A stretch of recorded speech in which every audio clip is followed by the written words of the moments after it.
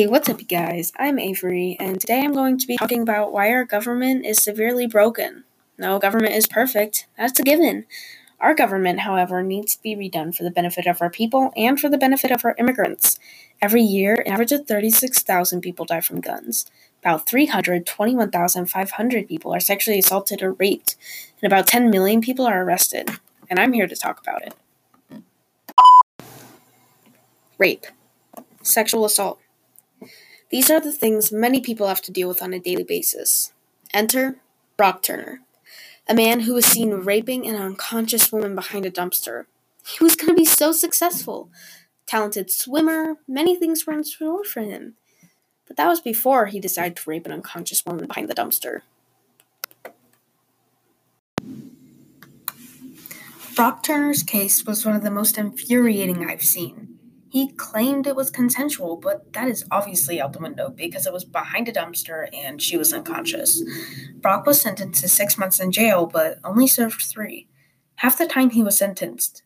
That is insane. He ruined that girl, and yet the judge decided to let him go on 3 months early on an already short sentence because it would be too hard on him. Yeah, okay, sure, it would be too hard on him.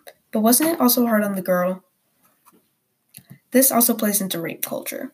Telling women to cover up, don't drink, carry weapons at all time. Well, this is all good advice. We all need to teach our boys as children not to rape, to ask for consent, even for simple things like hugs or high fives.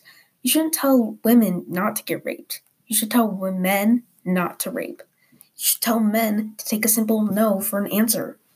This happens every day. Women getting assaulted, raped, murdered by entitled men who can't take no for an answer. Although this episode is rather short, there's nothing else I can say. There really isn't any other argument for sexual harassment, assault, etc. being right. It just isn't. I don't care if it's just a joke or just playing around. That can get vulnerable people killed. This has been part 3 on why our government is broken. If nothing has been learned, I hope that you know you can make a change. It may seem like a small change, microscopic even, but with enough people, we can help change laws, protect our citizens and our immigrants, and preserve the basic human rights we have today.